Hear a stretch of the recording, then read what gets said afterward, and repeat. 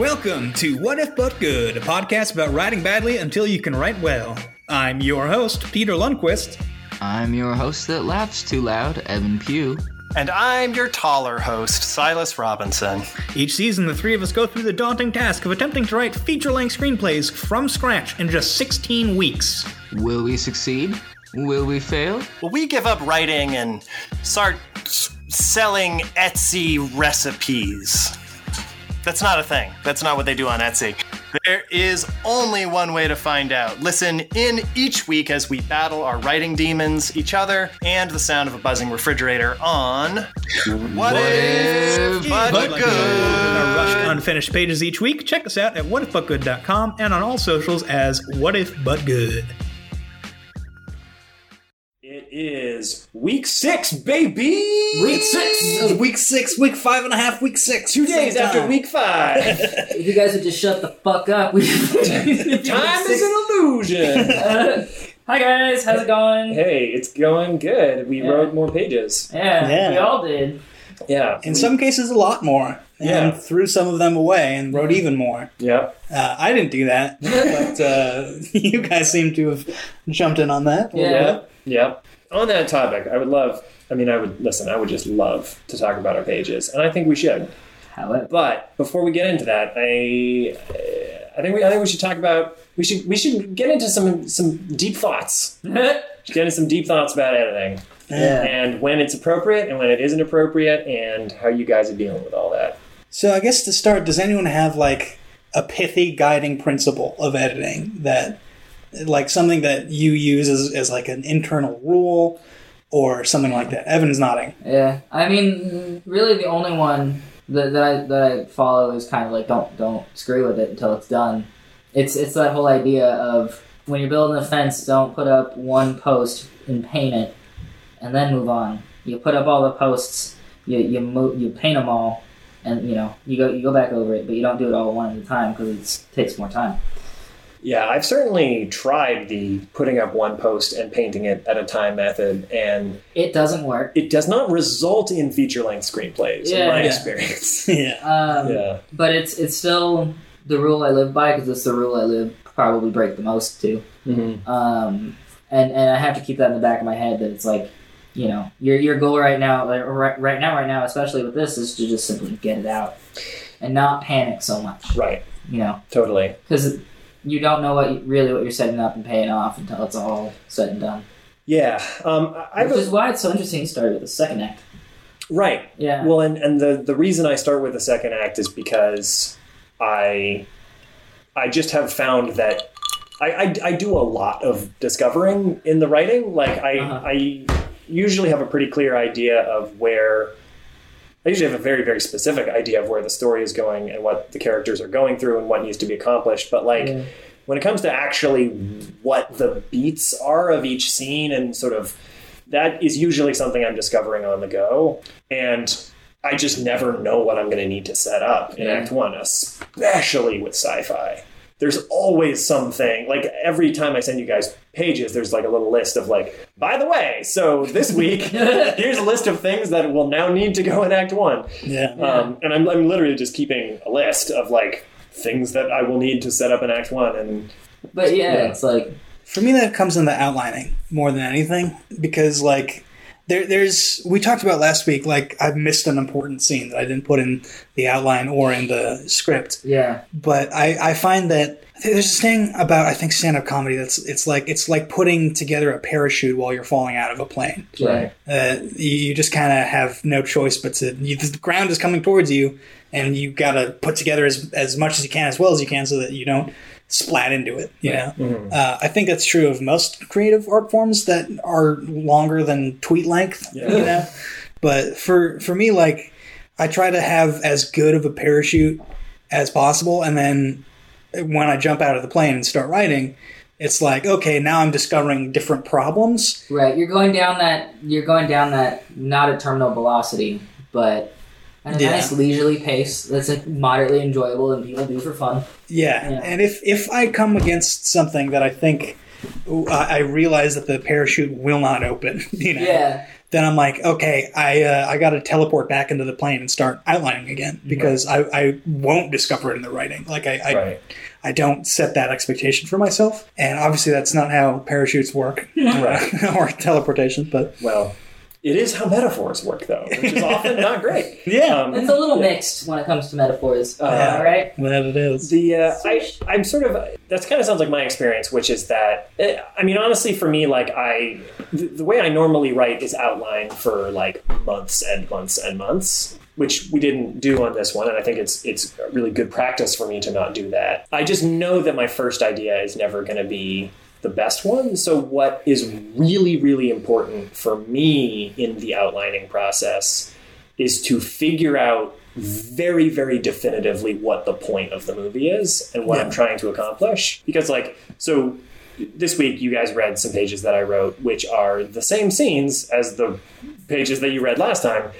They are extremely different. Yeah. I mean, literally every single word is different. Yeah, so fill us in on what you did. Last time... Okay, so the way that I kind of have Act 2 set up at the beginning is there's this sort of fun part at the beginning, fun and games, you could even say, where they're experiencing the joy of creating in this sci-fi space, and then stuff starts to go wrong. The Xavier character sort of vanishes. They realize they can't wake up. And then we kind of move into these vignettes where it's like a little vignette for each character. And for Yvonne's character, it was this section I wrote, which you guys never got to read, which was they're in a cave, et cetera, et cetera. And it kind of keeps going. Each character gets a little vignette. You guys gave me some really good notes last time, which was that it should feel more like a superhero testing their powers. And I got some really good notes from my wife who read the cave section, which was that it felt very stale. And it felt stale to me when I was writing it. I knew I needed to go back and make it better. Yeah. Basically kept those same two sections. I mean, structurally what they're doing in the screenplay is almost identical to what this version is doing. Yeah, but you upgraded. I upgraded for sure. I was worried about page count when I was writing before, and I decided to just absolutely not worry about it and make it as long as it feels like it needs to be. I felt like Yvonne as a character really wasn't working the way I wanted him to, and I felt like I wrote him to be the Donatello, like the sort of intellectual character, and I was writing him like Raphael. I was writing him very antagonistic and aggressive and sort of mean-spirited. So, and when I was kind of figuring out, okay, what would it look like if he was genuinely more Donatello-like and blah, blah, blah, blah, blah, I sort of realized it might be interesting if he was more specifically an antagonist. Like if he... Yeah, that's what you did. Right. And of course, I had this whole idea of he gets along the worst with Flora at the beginning, so then it means more at the end when they kind of reconnect and actually sort of go on this adventure together and kind of have this amazing experience. And I'm like, oh, that's even more interesting if he's like Newman in Jurassic Park, like this very, very definitive, he came in here with ulterior motives, he fucked this up for everybody. I like how you said the name of a character from a different piece of media. Right. But we all knew who you meant. If I'd said the actor's real name, it would have scanned less for... Wayne Knight. See, less people would have got Wayne Knight than Newman. Yeah, it's true. And then, I mean, the other kind of big structural change was I realized that having Xavier disappear and having Yvonne also kind of disappear just felt very redundant, and I didn't feel like I had a way to make those two things feel distinct from each other. So instead of my original idea, which is that it's just like, oh my God, Xavier's gone, what's happened? Instead, thought it would be interesting if he disappeared in a more big, obvious, sort of mysterious, visible way versus something very concrete and specific happens to Yvonne. He gets dragged away by a giant spider monster. Very, very spooky. As soon as there's a bit in Silas's script here where there's like a giant wolf spider monster and there's like a baby-faced monkey and there's all kinds of weird shit flying around, and I'm like, oh, is this scary now? I didn't know it was going to get scary. Well, I knew it was going to get scary. It's just that it got way scarier way faster than I anticipated. And that's not a bad thing. That's, that's probably what you want, actually. Well, the thing which I realized and this was the note that my wife gave me, was, so in Yvonne's whole section that I wrote originally, there's sort of this whole thing of like his fears kind of encroaching. And the way I wrote it originally, it was just the sound of barking dogs kind of getting closer and closer. And the only reason I put that in is when I was writing his backstory, I kind of had this memory that I wrote for him where he like had this dog growing up that was like a neighbor's dog that he was really scared of. And it was just something I made up. Absolutely no rhyme or reason to it. It's just the first thing that popped into my head. And she was like, we never even see the dogs. She was like, this reads on the page like you were trying to save money. What are you, Hitchcock? What are you, Shyamalan? Show us the dogs. Show us the dogs.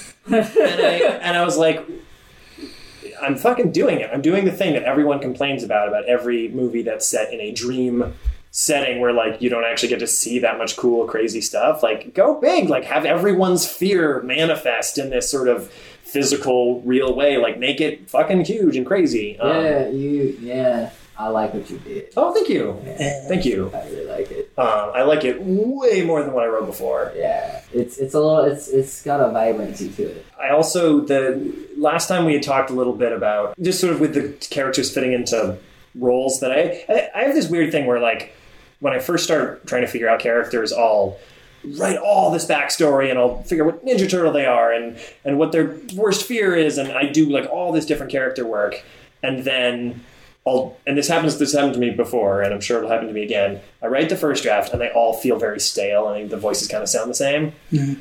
And then I do another pass where I make them a very, very one-dimensional stereotype with exactly one defining characteristic. Like, This one's the greedy one.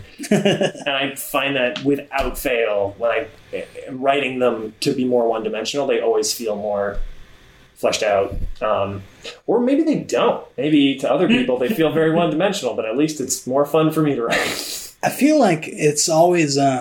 I face the same kind of challenges, especially when I go back and look at a script that I finished like a year ago, and I'm like, oh, they all sound like me. Oh, God. But I kind of challenge myself, especially in editing and redrafting, which is kind of the thrust of what we're talking about here, to make it so that like you can cover the names and just see who it is. Like, oh, this is the one who always talks like this. Right. And even if it comes across as one-dimensional in that draft, I'd rather... air farther on that side. You'd rather just air it out, let's say. Well, just get that shit out. If you write a character who has a very, very strong specific flavor, like, an actor can always do an interesting performance. Yeah. Like, but I feel like it's all I feel like it's always 100% of the time going to be better to have a really goofy, one-dimensional, one-feature character who is very distinct than a boring character in any form. With the exception of your main one or two characters. Yeah. Because those characters need to have depth because we see them change. Mm-hmm. But unless they arc specifically, and a big part of the story is them arcing, like, I'm just like, just make it dumb. I don't care. Mm-hmm. I try to have, in my scripts, not just this one, but other ones I've written in the past, I try to have little bit characters and give them specific names so that I can come back to them later and be like, let's just see them be the opposite at the end of the script, just because of the protagonist's actions, see how much they change just as a result. I mean, it literally is like one less actor to hire, and then also just a cool arc that is now in the movie. Like, it's just, you just made the movie that much better by having one character behave in two seemingly contradictory ways. And I think of Stephen Tobolowsky in Groundhog Day, the character who's the insurance salesman. They show him arc in the movie, even though he's living the same day and doesn't know it. Yeah. It's just by the virtue of how Bill Murray's character treats him.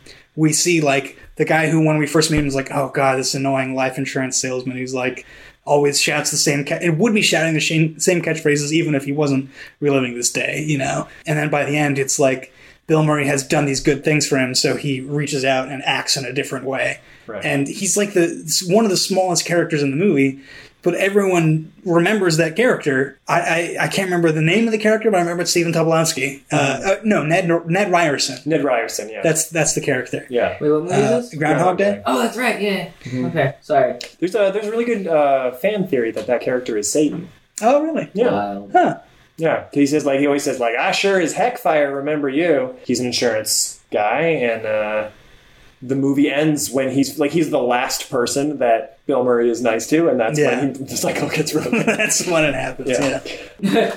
To answer your earlier question about a glib rule for editing, I am someone who will instinctively go back and want to rework the old stuff that I do. So my rule is not to do that, to wait until the end, and then so I wait until I can step back and see if it actually is a problem or not. That being said, obviously this week I broke that rule, and the reason I broke that rule is because I felt like the changes I was making really improved the characters and sort of set up their arcs and set up stuff that's going to happen later in the movie better without actually structurally they did not affect the movie at all. I inserted them into other pages that I'd already written, and they went in just fine. Still fit, yeah. So I never talked about what my glib editing rules are, and I just thought of them just now. Nice. It's if it ain't broke, don't fix it. Yeah. In the first draft. Right. Yeah. Little scenes. I find that I get really preoccupied with, some people call it word Tetris, some people call it finger fucking, where you just kind of go back to old scenes and just like take a line out here and there, or make something a little shorter so it fits on 2 lines instead of 3. Yeah, and that's a natural reaction because it's easier. Yeah, and I try to force myself not to do that because I really want to do it. Right. And so that's my first rule. My second rule is what we talked about at the end of last week. Can't do nothing with broken bones. Yeah. If the structure of your screenplay is in such a way, or the structure of anything, your story, whatever, is in such a way that you can't continue and have it make sense, then you got to go back. Because otherwise, like, I'm still missing that scene we talked about. I didn't go back and write it. I want to eventually, but for now, I'm like, will the story make logical sense? Like, will people not be deeply confused by it? And if so, then it passes. Yeah. Right. The first 2 scenes that I wrote where they're like floating in that weird black void area, all of the dialogue is trash in that. I don't like any of it. And I really, really want to go back and make it better. But A, the story still completely works with that trash dialogue. And B, like 6 or 10 weeks of time of not reading those scenes is only going to make me more qualified to edit. Yeah, Like, that too. Yeah. Is that you by editing as little as possible, because we've all come to the conclusion that it's impossible to not edit. It's impossible to not go back at least a little. Was there anything that we sort of were getting into my pages for this week a little bit? I got 2 questions. So the first question is, where do you think you can heighten from here? Because it gets it could be like hyphy, yeah. It gets pretty hyphy. Yeah. On the roller coaster ride, it starts here in the middle and then it goes way up and then way down. And I want to see, like, is there going to be a moment of calm? I assume there will be moments of calm and then it'll come back up and down. Right. Yeah. But in most movies that I see, like, you don't have the absolute craziest thing until the last 20 minutes. Right. I'm just curious to see, like, what you've thought of. My hope for the climax is that the sort of bigness of it will be that feeling of like, oh shit, like that's sort of all of the little things that have been, all these little breadcrumbs that have been left throughout the whole movie kind of coming together in this, like, all of these little lines of dialogue that the character said, like, come back. They sort of revisit all the locations in a way that sort of casts any light on. That's the sort of thing I'm hoping to deliver, is a kind of a feeling of the puzzle having been solved. How close do you think you are to the midpoint? Oh yeah.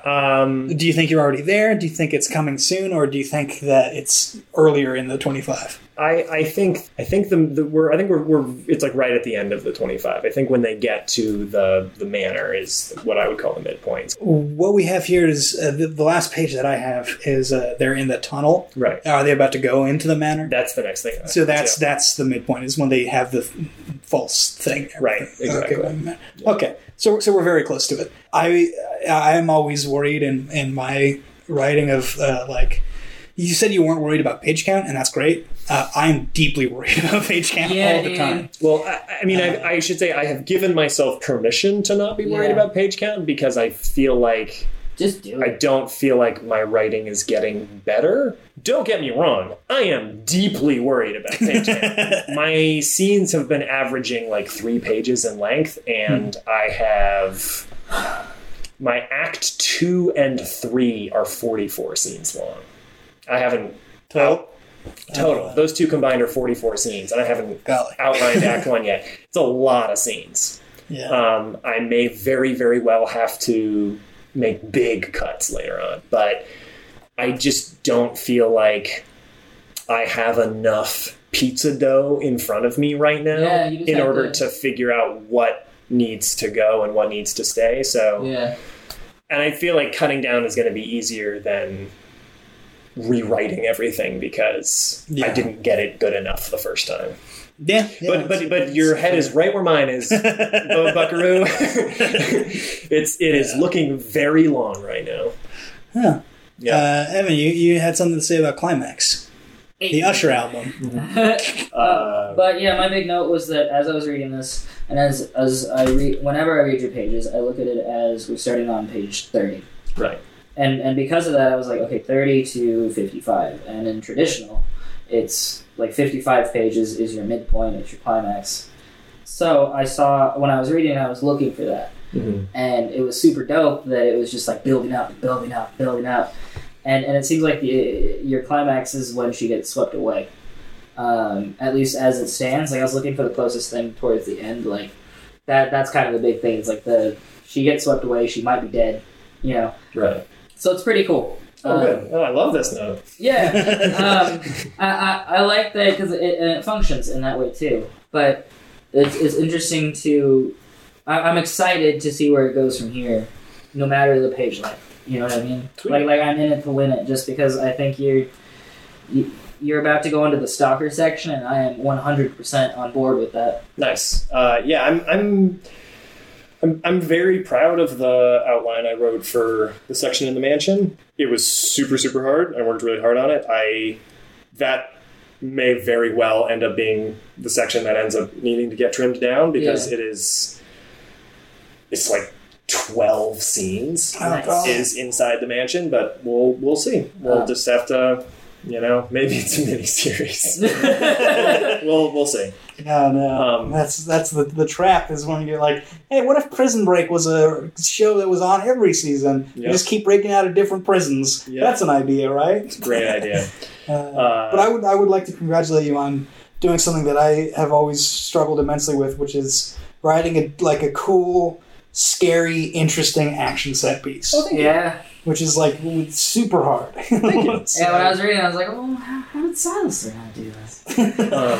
Having fucked up dreams. The only one last thing I want to say before we move on, I often, as a writer of science fiction, find myself in a situation where I have a character that needs to deliver a line which is basically just exposition, but I want it to feel cool and big. Mm-hmm. And the trick I have found is write it in iambic pentameter, and so far it has done very well for me. Well, which line or lines does that? Let me see if I can pull it up. Do you have it right here? Yeah, you can use the search function if you want. The things are coming from inside our heads. If you get spooked, there will be even more. Man. I don't know if that's a particularly good line, but it is a lot better than the first thing I wrote, which was just explaining how the sci-fi works. Yeah, you can't do that. I did that in my script. That's what you don't want to do. Well, I didn't fully explain it, but it was just, there's a scene that I'll want to talk about when we get to my pages. And it's just like, so tell me how the world has been functioning for the last... Oh, really? Great. Well, here's how my world's been functioning for the last 5 years. It did not bother me, but Pew, why don't we move on to your thing? We've talked about mine. Because I have one last thing, and that was... Is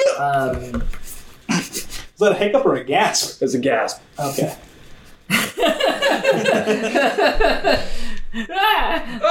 I guess, fuck it doesn't matter. You're not going back and changing the dialogue yet. So...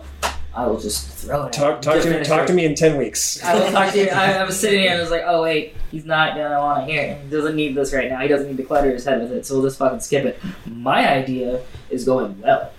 Awesome. Yeah. It really took off finally.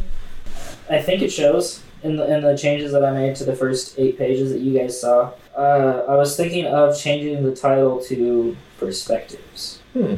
Just because as I was So I was flapping, trying to write. That's kind of what came up as the word on the PowerPoint that the professor does. Mhm. When I wrote that out, I was like, oh, that'd be kind of cool to have as like just the title. Yeah. So I'm sitting on that. Give me thumbs, stars, or numbers. 69. 69 also. Yeah. I mean, 269. Pair of 69s. What does that come out to? Now? It's averages to a 69. Yeah. It's, What does it come out to? An orgy. yeah. It's not Snake Eyes, but it's Snake something. I would. Snake Cyclops. I would say that the very first title you came to us with was I didn't care for it, and I told you at the time.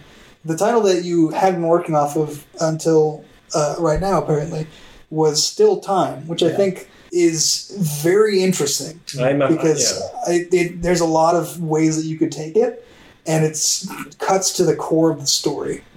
I think I would say, in my opinion, at this early stage, having read only 20 pages of it, I like Still Time more than Perspectives. Okay. Unless you do like the face-off thing where it's like per/spectives. Then I'm extremely into it. Well, I was just thinking, like, Perspectives. It makes me think it's either Rashomon. It makes me think it's mumblecore Rashomon, basically. Which sounds. I'm not trying to be harsh here. No. That wasn't a negative noise from me. I was like, oh yeah, I agree. What I like about Still Time is that it's very, very easy to remember. It's not like Broken Flowers or something where you're like, the movie with Bill Murray that I can't ever remember the name. Not Lost in Translation, the other one that came out around the same time. What was it called? Right. It's very easy to remember and it sticks in the head, but immediately when I hear it, I think of two things. The first is time standing still, which is a big theme in the movie, and the other is there is still time. Yeah. It's not too late, and those are very contradictory ideas, and both are themes in the movie. So I'm a pretty big cheerleader for Still Time. I thought Still Time was only okay, but now give yourself some credit. Yeah. Writer. He's patting himself on the back. Okay, then I'll stick with it. I'll let Perspectives sit in the back of my mind. Mm-hmm. You could do Still Time : Perspectives. Still Time / Perspectives. We should call it Still Time 3 : Perspectives. A Fast and Furious film. or throw a comment in there and be like, Still Time Perspectives! Exclamation point. Yeah. So the two thoughts that I have for you, and I'm curious to hear how this lines up with your intention for these pages. Yeah. Holy shit, Jordan is an asshole. He wears a fedora and like a duster, right? Yeah. What a piece of shit. Yeah. But it acts worse. Yeah, oh my god, he's the fucking worst. He's so bad. Yeah. And so, I mean, that's some hot energy. And I think you've given yourself a really interesting challenge, which is, what did Anton Chekhov say? If you have a douchebag in Act 1, he has to go off in Act 3. Yeah. You've introduced at the very, very beginning of the movie this guy who is the worst human being on planet Earth. He's just so awful. And in a very vivid, relatable way, I think he's an amazing antagonist.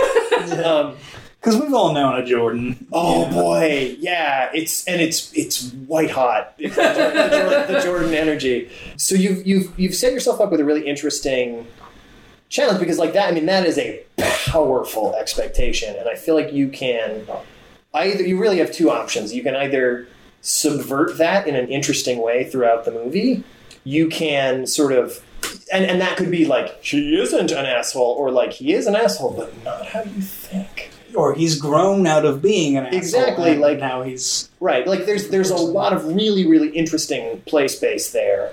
Or the other thing that you could do is have him like fall into like helicopter blades that are moving and not change at all. Yeah. Yeah, it's an interesting thing. Like I think that's a cool energy to fire off the movie with, especially knowing that he's going to be in the movie for the whole time. Because his arc is really the evolution of an asshole. Right. Where he changes, into a cloaca. I'm sorry. I'm the worst. He goes from... turns into Goatsy by the end of the movie. No. The highest evolved Pokemon in the asshole type. Yeah, okay. But yeah, it's basically that he changes throughout the film, but he still sucks. Right. Yeah. Because some people change all their lives and still are shitty people. Yeah. And it's I mean, I think there's like almost like a fun mystery thing that you could do where it's like, we meet him at the beginning of the movie, fucking sucks. And then we meet him 5 years later, and like, it seems like maybe he's okay, but like, I sort of assume that Steve's going to have this interesting contradiction and this interesting conflict where he's like, I really, really want Jordan to fail for a lot of personal reasons. Yeah. And I'm pretty sure there's no way he isn't still an asshole. That was only 5 years ago. Yeah. But like, if we cut to him 5 years later and he's like, seems okay. I don't know. It's interesting. There's a lot of fun stuff. Yeah. Where it's like it sets up interest in the character in the sense that you're never sure if he's ever completely telling the truth. Right. And it's, there's that I'm looking at There Will Be Blood poster. There's that quote that like, There Will Be Blood is I think it's a Tarantino quote, but like There Will Be Blood is a movie where we spend the entire movie seeing Daniel Plainview do progressively worse and worse things. Yeah.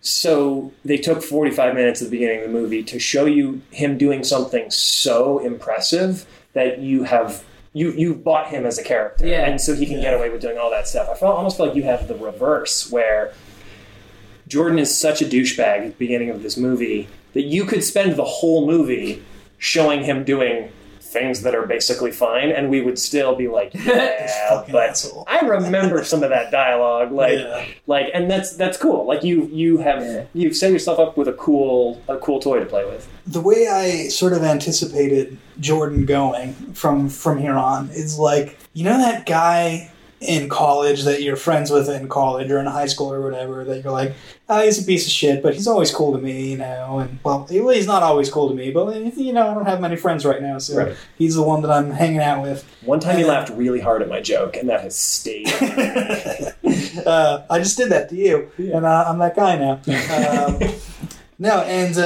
So there's always like someone like that who, when you're immature, you don't realize just how much of a piece of shit they are, and then you get a little older, and then you're like, oh, I need to actually cut this person out of my life. Yeah. And I thought it was part of Steve and George's relationship would be them arcing in that way, where Steve was like, he was mean to me in college too. Yeah. He hasn't changed, And then just two other things real quick that are along this line. I would caution you against the whole pitiable nice guy stereotype for Steve. I don't think it's there right now. Yeah. But I think that if someone didn't know where the story was going and just read the first 15 pages or something, they would be like, oh, this is going to be a whole...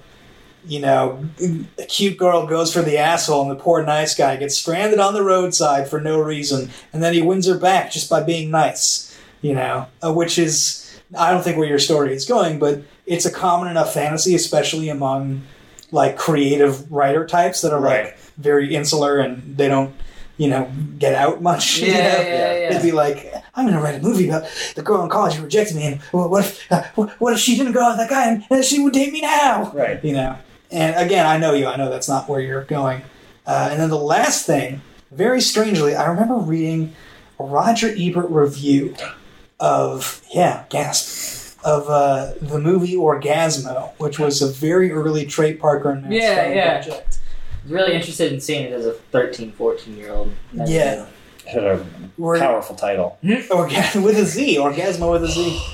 Where he talks about, there's a scene where the bad boys, whoever they are like swearing up a storm, and then they meet a very sweet old cute granny. Yeah. And then Ebert wrote something like, and I just wanted in this scene for anything else to happen other than for her to be a foul mouth rapping granny. And I always think of that where it's like, it's the first thought for anyone who's seen this tone of movie, to be like, oh, yeah, you see a grandmother and she's extra sweet and cute.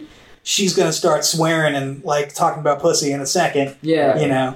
I always think of that granny when I'm trying to write a character. Yeah. Or trying to write a comedy moment. And that's something that I've always struggled with is just the vernacular of every character and how it's all a little savory. How do you make the grannies not talk about pussy? Depends. I know. They talk about depends instead. So it's a shit thing instead of a pussy thing. Right. That's what it is. Yeah, that's actually really good. It's interesting that you bring that up because I have been sweating, weeping, and bleeding a lot over which characters cuss. Yeah. It's like, because to me, it feels like a very natural way that people talk, but it also so quickly can make characters sound like each other if they all say the same words constantly. Right. Basically. Yeah, that's what it boils down to. I instinctively want all of my characters to cuss because I have a very difficult time speaking without cussing myself. It's just a very, very natural part of the rhythm of how I speak. I've given myself permission to only let 1.5 characters cuss in this movie. Nice. Because I'm like, otherwise they'll just end up all feeling the same. Yeah. One person's got to say say fuck. They have to say the fuck word. They have to say fuck. One person has to say fuck, at least somewhere in that movie. So that it feels more like a 90s blockbuster. Right. So just the reason I brought up the whole granny thing is not just to talk about cussing and all that and unexpected dialogue, but I'm talking about expectations. Okay. So when you see a guy walk in with a fedora and a leather jacket or a trench coat or whatever he was wearing, I don't remember exactly, you're like, oh, this guy's going to be a total piece of shit. And then he is a total piece of shit. Yeah. Or even you think it's either the one thing or the exact opposite, where he's going to be super nice and you wouldn't expect it because he's dressed a certain way or whatever. Mm-hmm. I would recommend to everyone who writes, not just you guys, but anyone who listens to this, so my mom, to be like, oh, what's the thing they could do that isn't the expected or expected unexpected thing, right? You know, and I feel like in this very early version, we all have issues with that. That's a good note. That no matter what you're writing or where you're at in the script, it is always a good idea to be looking for ways to subvert expectations. Yeah. Totally. That just is an automatic way to make your writing stronger. Is if you do that, because it's a surprise and it re-engages the audience. You know. Yeah. It's a turn. It's a little beat inside of a beat. Last thing I wanted to mention about Jiggle Pages is you got the 5-year jump. I've been kind of waiting for that. For the time that you have before that 5-year jump, it's this very collegey vibe. We smoking weed, we're cussing, we're talking about women in a very objectifying way, all the mainstays of college life. We get that 5-year jump, and the energy changes so palpably. It gets so sad so quickly, and I'm very into it. That like when we, because I was reading through it and it was like, God, okay, we're in college, we got that energy, I can hear the music that's playing, I can picture what the extras look like, I can picture like the house that we're going to shoot it in, and then we got to that him working at the brewery, and it just instantly it was like, man, this is a different movie all of a sudden. And I feel like that's exactly what you want for a 5-year jump. Oh yeah. Yeah, I suddenly felt very, very differently engaged in that part. And okay. That's a good note. I'm glad it worked for at least one person in this room. It worked for me. Yeah, you liked the jump? Yeah, because like the 5 years between your second to last semester of college and whatever happens 5 years after that, like are night and day for most people. It is a lifetime. That's kind of the thing that I wanted to happen, was that for those first 14, 15 minutes, I do that subverting expectations thing, where people sit down and start watching and they're like, oh, I've seen this before. Mm-hmm. And then 5 years pass and they're like, oh, I haven't. We've seen the house party, the smoking weed, all of that. And then we're not even into Act 2 yet. But you haven't seen a ping pong game in a weed jungle. Oh, shit. Not even out of Act 1, and suddenly it's like, boom, meds, therapy, I don't like my job. I don't like it's the he's looking for a new place. Exactly. He's just sobbing while hiking. Yeah. Oh, Jesus fuck, man. Yeah, dude, it was powerful how sad it got so quickly. Yeah. I think that's definitely what you were going for, and I think that could be a really powerful. I think there could be a lot of like when I read it, I was like, oh, there's a lot of fun ways you could shoot this. With how jarring can we make this jump? How off the beat can we cut on the music? Wear it into the silence of looking at an apartment. There's 3 landlords, and Yeah. That whole little sequence came to me as I was listening back on the other podcast episodes, where it's like, oh, he's looking for a place, like that little arc. Mm-hmm. Like he's looking for a place to live at first, and like I thought it would be cool to show that by having him go through a bunch of different apartments doing different things, and then walking back to his car and matching that to the hype just to kind of give it a different feel. That all of a sudden, you go from being in college to 5 years later, you're just in transit. What about Rebecca? So far, so we've the 2 big tastes of Rebecca that we have are her at the alumni thing, and then her in the job interview. Yeah. I haven't gotten a super strong, like if I had to describe in a few words, like who is Rebecca, what's her energy like, I think I would have a hard time doing that. She's definitely a little bit of a mystery to me still. Okay. She feels like a real person, like she doesn't feel inauthentic at all, but she feels like the energy that I get off of her is that she's like unrefined or undefined. That she like doesn't want me to know that much about her yet is the energy that I got from reading that dialogue. It felt very closed off, and if that is your intention, then I think it's working. Okay. But you could probably take it further. Yeah. And if you have a very, very clear idea of a list of adjectives that would describe her, that would not describe any other character in the movie, as of this moment, I don't feel like they have been revealed to me. Gotcha. I think that my issue with Rebecca is similar, but I would say also, like, the 2 times people ask her what she wants, she's like, oh, I don't know, just some job, whatever. And I'm like, no, we got to know what she wants. We got to know exactly, even if she's not sharing it with this person. I don't have a sense of, the Kurt Vonnegut rule is give every character something to want, even if it's as simple as a glass of water. Yeah.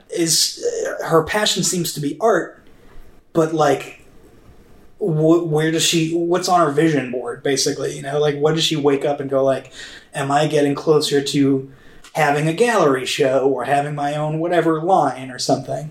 Just giving us that motivation for her is going to make the character seem deeper and also give the actor more to work with. If someone reads the script and they're like, oh, I really want to play Rebecca. People like reading scripts where they're like, I could play that, and I think it's a valuable note. I like it. I feel like if the purpose of that scene is to give us that information, I definitely didn't get it from that. Yeah, and I haven't read your cards. I don't know what's coming in the next couple scenes, but neither do I. There you go. It would be interesting to see a conversation where someone's like, what do you want? She's like, I don't know. And then, like, she goes home and she's, like, just, like, writing the word honey baked ham and then with her last name and then, like, writing hearts around it. And it's like, oh, damn, she wants that honey baked ham. She couldn't say that in a job interview. She'd get fired. Why does she want to get married to honey baked ham so bad? I don't know. We have 2 more acts to learn. So, what if, she just writes down with hearts, Rebecca Bakedham. I want to marry honey baked ham and be Rebecca Bakedham. Like, that could be a choice in and of itself, is like intentionally withholding that, I think that's a good idea and a good note, because that's a way to have them not show it instead of telling it. Right. And it's a strong way to do that. And also, just in general, honey baked ham is very underrepresented in media. That's another. That is what what Evan should take from that now. Oh wait, really? Sure, because it feels like very strong characterization. I must admit, I'm an heir to the spiral cut ham fortune.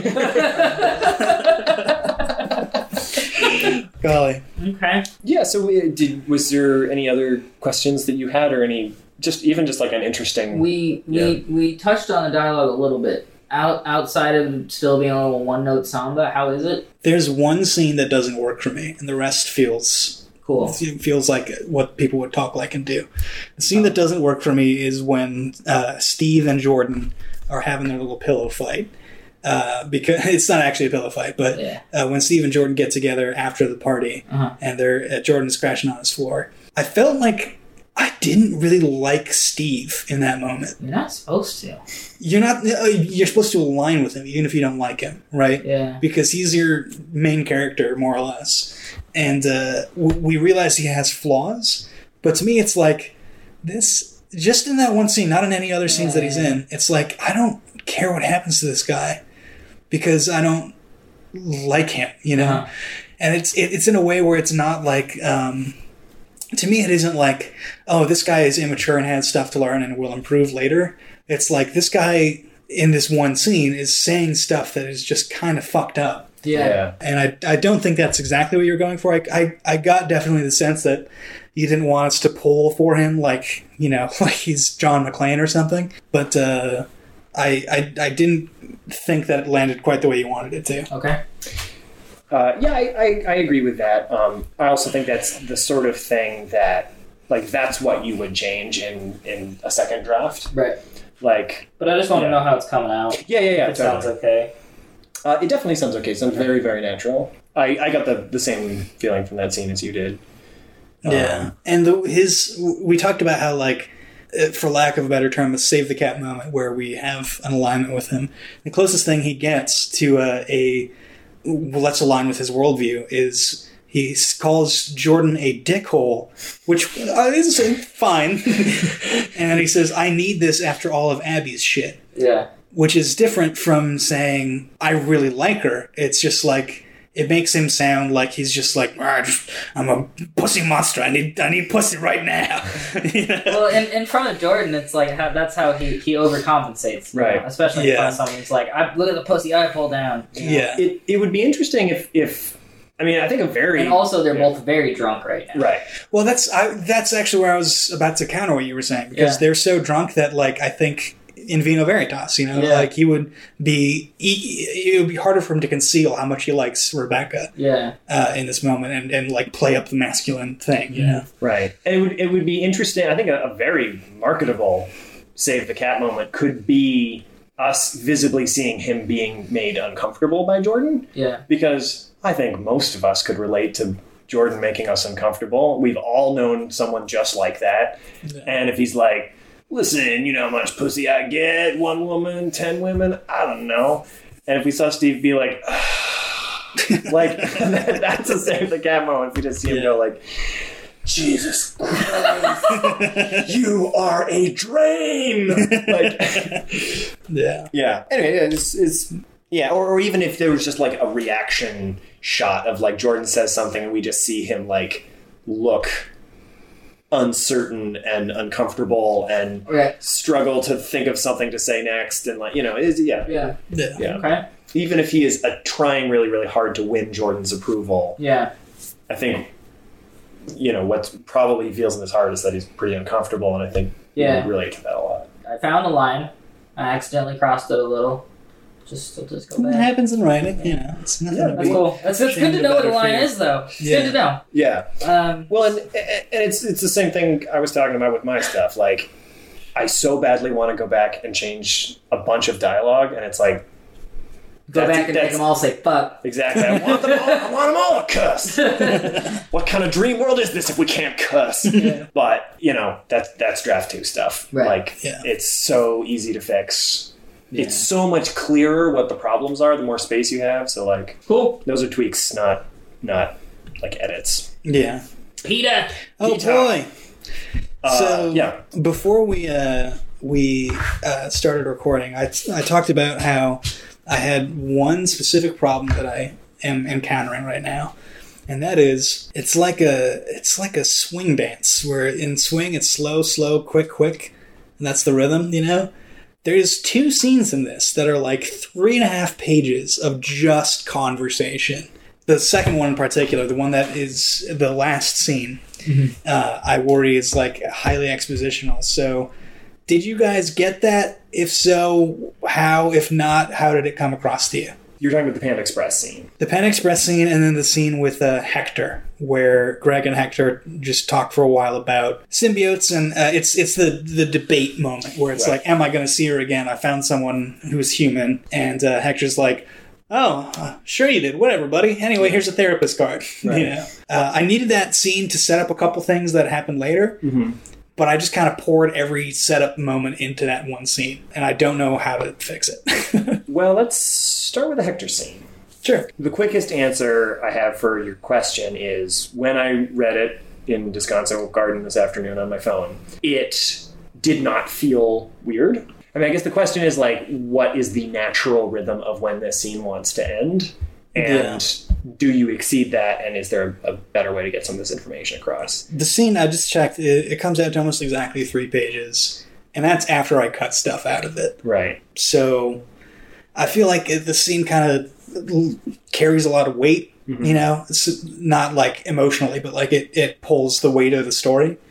Because they talk about you show your hero at work, at play, and at home, and basically this scene is him doing all of the things that he would do in those other places just at work. Right. So yeah, what Evan, you got anything on this? On the Hector scene? Yeah.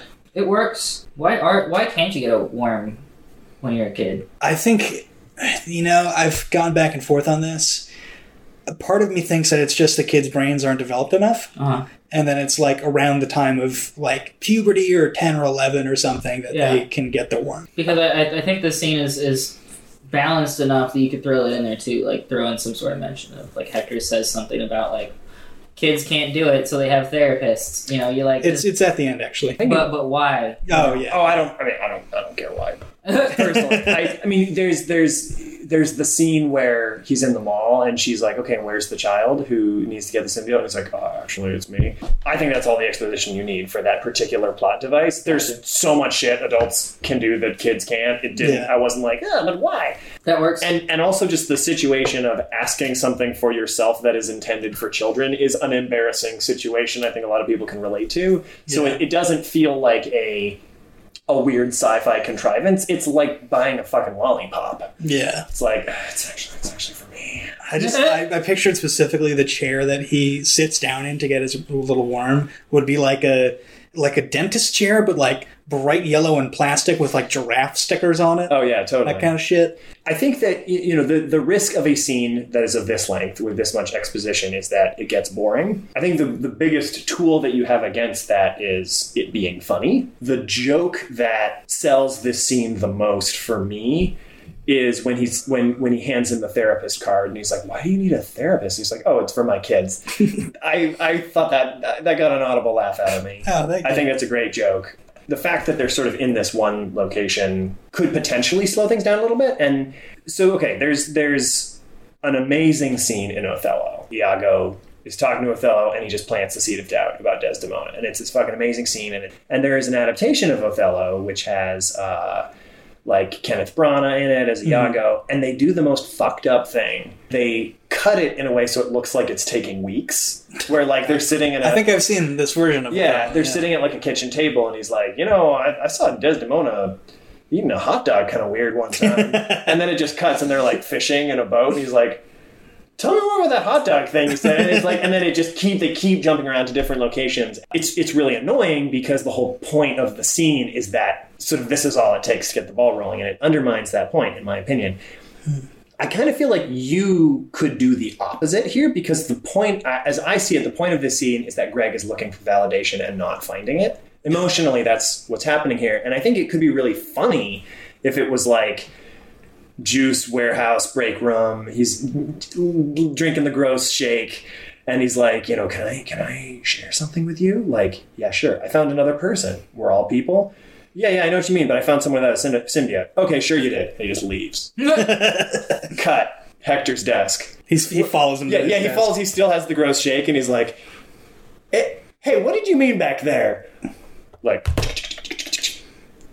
oh, well, I just meant that, like, so, okay, I get it. You hate all of us. And so then, like, if you broke up the scene in that way, where it's like Hector kind of chasing this guy around throughout his day, and he keeps coming in like, now wait a minute here, Sonny, and he just keeps losing, and then he's like, it's like 20 minutes later he thought of the right comeback, and then he comes after him. That is a potential way you could break it up. That's very Will Forte too, which I think is kind of funny, because Will Forte has a lot of like, he'll walk out of the scene and then he'll come back and you're like, hold on a second, we were going to say this and then we said this instead. I just want to clear things up. Yeah. Yeah, I think that is a way that you could in this. This definitely wouldn't work in the Panda Express scene because it's very different. But since the dynamic is Greg trying to connect with one of these symbiotes and once again not being able to do it. Yeah, it almost would be funny to like see one of the, if you go with this little montage vignettes thing, you could do like just one where Steve walks up to him like about to say something and he hears him say that and then you just cut.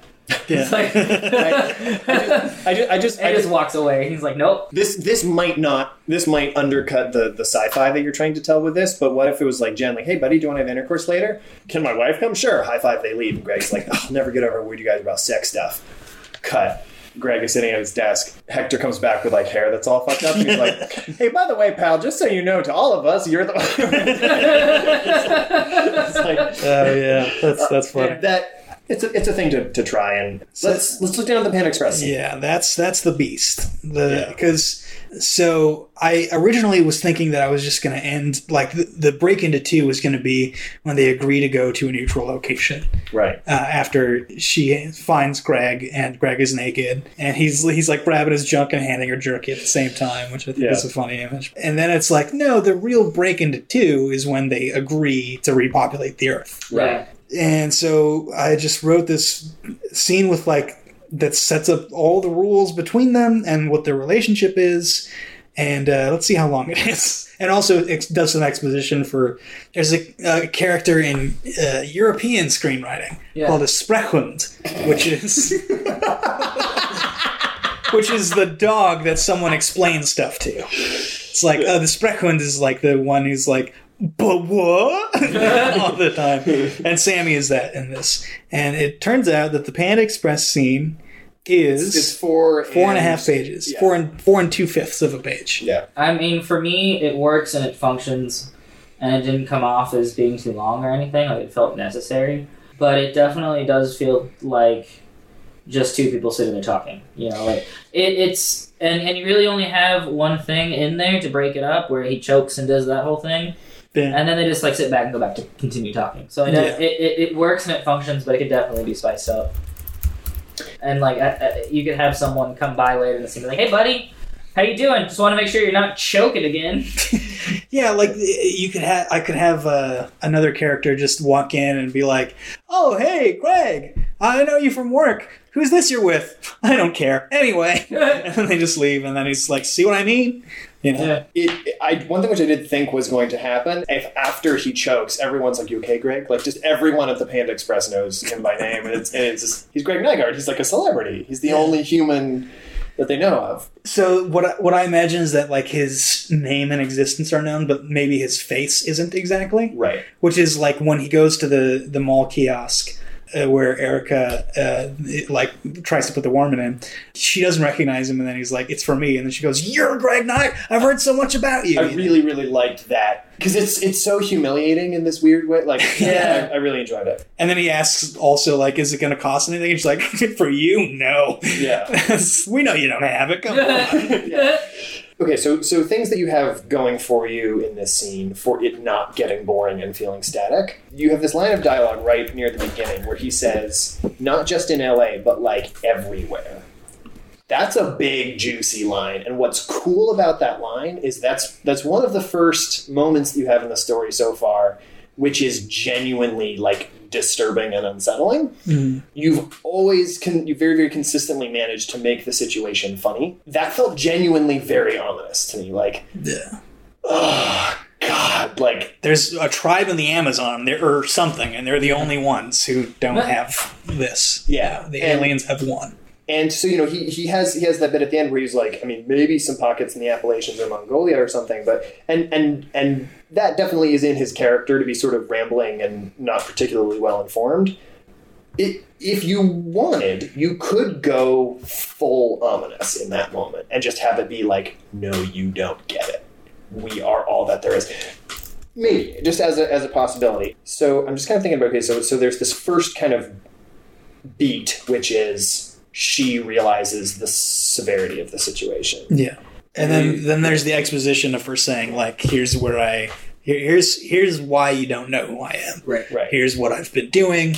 the audience doesn't really know this either. So the information had to get across verbally at some point. Well, the audience does know. Well, the audience knows that she was in a bunker, but they don't know why. Oh, yeah, you're right. Have her talk to herself or do it in voiceover. Absolutely not. She does talk to herself a little bit. Right. She talks to the plants. I really enjoyed Yeah. her talking to the plants. I liked that. Yeah, I could see that very well. And the fact that instead of like writing some type of action scene, you just wrote the word plants. I liked that little touch. Shot of plants. I think the trouble section is page 23. And I think the problem that you have here is it's a lot of very big chunky lines of dialogue that basically don't have any jokes in them. Yeah. The same thing to a lesser extent goes for sort of Greg's two first chunky lines at the very, very beginning on page 21. Okay. Again, there's really no jokes in there. It's the beginning of the scene. We're in a new location, and you've got that big line coming up, so I'm not as worried about those. But on page 23, from I've been living in an underground bunker for 5 years, all the way down to such as, Yeah. That's all exposition. There's really no jokes. Yeah. And I think that I'm trying to think what's sort of an interesting dynamic that you could maybe be funny, or because them talking about the fact that like really the only logical end to this is them having sex, that writes itself. That's great. Yeah. Very interesting conflict. So I actually kind of deliberately didn't make this bit funny because like this is where Greg, there's even the action line. Greg looks at her with compassion. Yeah. Because he's realized that she's gone through a lot and now is not the time to joke about it. Gotcha. And he's, being a good guy for once. And this is like the first time we see him be really good to Sammy is where he's like, I'm just going to listen, ask you, why did you do this? And let you get your story out. Because clearly you haven't talked to anyone in a while. And I think there's still, you're right, that there's the opportunity to puncture that with like someone else being funny or something else funny happening. Right. But I do want a little lull of a beat in there somewhere. There's this thing that's interesting in film too that you see all the time and never notice, and that's where a conversation starts in one place and ends in another, and it just like seamlessly fits together. That's something you could do too, where it's like you don't change anything but where they're sitting. Where it's like just midway through the scene, they're sitting apart. That's one way to spice it up. That does happen later in the outline. Yeah, like exactly that. So this is Give It To You Bad. Okay. What if but good? What if but good? One thing that occurs to me then, because I think that makes a lot of sense. I think it's a good goal to have, and I even was talking about how like an interesting thing in this scene is that it is a little ominous. It's a little spooky. A potentially interesting way to shake this up would be if Sammy gets genuinely really freaked out in this scene. It's me, so I immediately go to like tears and panic attack and like there's a fucking ghoul devouring someone for no reason. But that's just my mind. Like you have this moment where he gives her this fucking horrendous news. Yeah. And then he says, you want me to prove it? And we do this big kind of goofy thing. And that's definitely a joke, is everyone running over and trying to help him. It would be interesting if, like, that hits her way harder than Greg thought it would. And that's actually kind of a fucked up thing to do to her. Like, oh yeah, check it out. Like, our alien overlords swarm in and this is, don't do this, but one possibility would be if that happens and he's like, yeah, see what I'm talking about? This is what it's like. And she's like, can we go? Can we fucking not be in here anymore? And you could even do something where like they go back to his house because as much as it's masturbation den and she was making fun of it in the last scene, like all of a sudden that's the only place she wants to be because that's the only place she knows there aren't going to be symbiotes. Yeah. And so that's a possibility. That might be too... I think it rockets the plot forward a little bit in a way that it doesn't. I don't want it to go there yet. Totally, but something like that. And not every movie needs to have a trauma scene in it. Yeah. So that might not be right for this. You hear that, Gasparno? 3, baby, it's a hat trick. So yeah, you don't necessarily need to do that specifically, but I think that this page 23 belly of the scene bit should either be spookier or funnier. Yeah. And that would be a way to not have it feel like exposition. Just before we close out here, is there anything else that you feel isn't like really stood out to you or isn't working or? No, dude. I just want to encourage you to keep going. Oh, thanks, man. You're doing great. You're doing awesome work here. What comes out of your ass is so polished, as I said last time. You got a couple of vocalized laughs out of me. So I'm still in this scene. One beat, the only line of dialogue that sticks out to me that felt a little bit clunky is I like the "you did a rule of threes" thing. You knew what you were doing. Yeah. I enjoy that. It felt flirtier than I think Greg would feel comfortable being at this point. Or even downright capable. To me, it felt too meta. Is he aware of comedy enough that he would say that? One possibility would be he does a spit take and the symbiotes rush over to help him again, and he's like, "You knew that would happen." That's an alt version possibly. And then the other, I really, really like the energy that they have where they land at the end of the scene with like the awkward handshake. Mm-hmm. The Greg can barely mask his excitement. I think that the sort of beat of like guys in sci-fi situation, which means he has to get laid, is something we've definitely seen before. And there's sort of the like Rodney Dangerfield, like homina, like va va voom, baby. I feel like it would be funnier and at least more true to my personal experience if he got, like, he is definitely excited by the possibility, but he's also like, instead of like getting pretty flirty, if this just makes him extremely uncomfortable. I just was thinking like nervous as shit. Like, yeah. Oh, fuck. Because the scene we had earlier with him where he invites all the symbiotes to his party and they come and then they leave right away and he gets all sad. Mm-hmm. It was like, oh, this guy is deeply lonely in a way that you can only be if you're surrounded by people. Right. You know? Yeah. And I was like, oh, there's another one. I didn't do my hair and fuck. Like, I'm butt ass naked. yeah. The lines, like, I don't know any other unaffected males, feels very sort of nudge flirty. Yeah. Like, oh boy. And it made me laugh. The line where she's like trying not to get an erection at the table and he's like, why not? I might need to use it.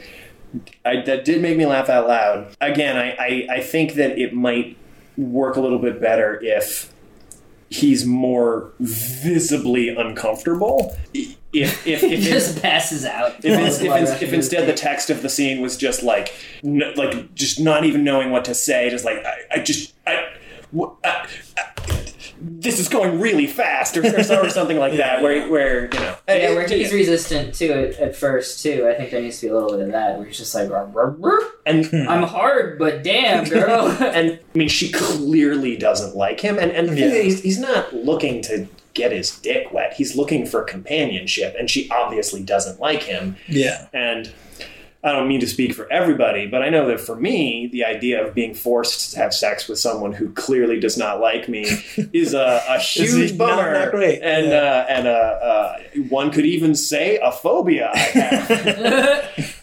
Great. All good stuff, guys. Yeah. I love the beef jerky scene. Yeah, I love the naked paid scene. off. It worked over well. Yeah, I love the setup with them being like, I've never seen your genitals. It's so weird. And then she, like, the fact that he's just alone in the house naked, like, still no one can see him, but he's just, like, working up the courage to, like, I don't know what, like. My favorite really bad joke in this script is when she's walking through the streets of LA and she, like, looks in the 7-Eleven and instead of hot dogs, there's, like, tofu cakes that are still on the rollers and don't make sense. And then they take down the sign that says Fat Burger and put up Thin Burger. Yeah. Because I was thinking for a while, like, what would it say instead? Because I thought, like, what's the worst restaurant? Fat Burger. Yeah. So I'm like, what can it say instead? And then I, like, stared at my screen for 20 seconds maybe, and then I'm like, oh, right, Thin Burger. That's the only thing that it could say.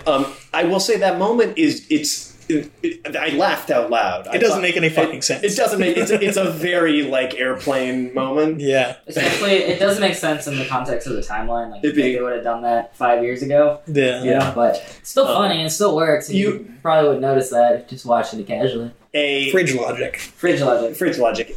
An easy fix would be the sign says Fat Burger, and there's like a piece of like tarp flapping underneath it, and then someone like climbs up on a ladder and like repins up. They didn't change the sign; they just made a tarp that says thin. Just like. And with that, I think we kind of covered everything. I think we did. Goals for next week. What do you guys want to accomplish? Words.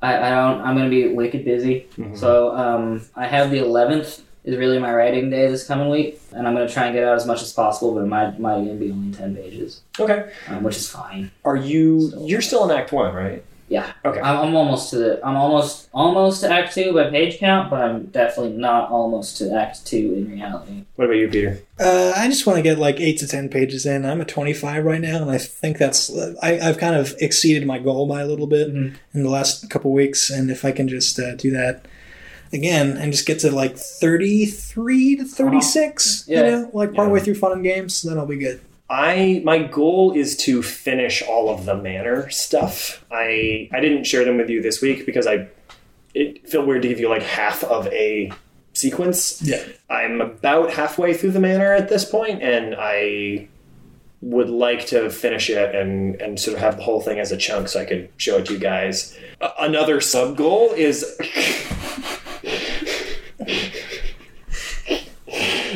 you got that little engine revving at max volume. Okay. For those of you at home, if you hear the roar of engines, it's the happiest cat this side of the Mississippi. The sub goal is I would like to see if I can get the manor section as a whole to be less than 20 pages. We'll see. Don't be scared. Yeah, I can always cut it down later. Yeah. All right. Cool, boys. Nostrovia. Good stuff. Good work. See you Good work, soon. everybody.